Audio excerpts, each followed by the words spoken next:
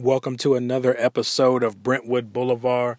Today I wanted to share a story with you guys. When I was in kindergarten, one day my kindergarten teacher decided to meet with my parents, and she basically told my parents that they should hold me back another year.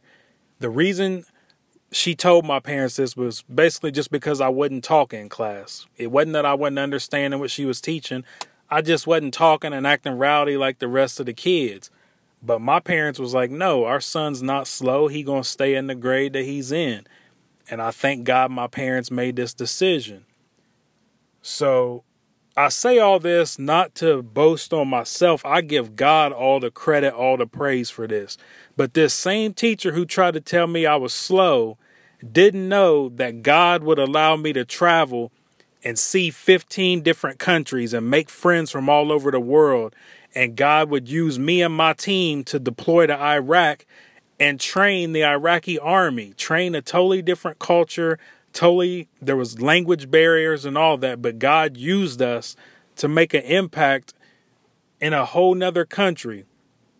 And I think about a lot of my friends that I grew up with. These same teachers tried to hold them back or told their parents to hold them back another year when they were in school, and the parents listened.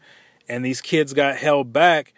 I just want to let you know, anyone who was held back in school and the school system tried to make you think you was slow or you weren't learning right, don't buy all that. Know that in God's eye, you represent greatness and that all things are possible with God and you can do all things through Christ. So anybody that tried to label you as slow or not comprehending information, don't listen to that. With God, you're great.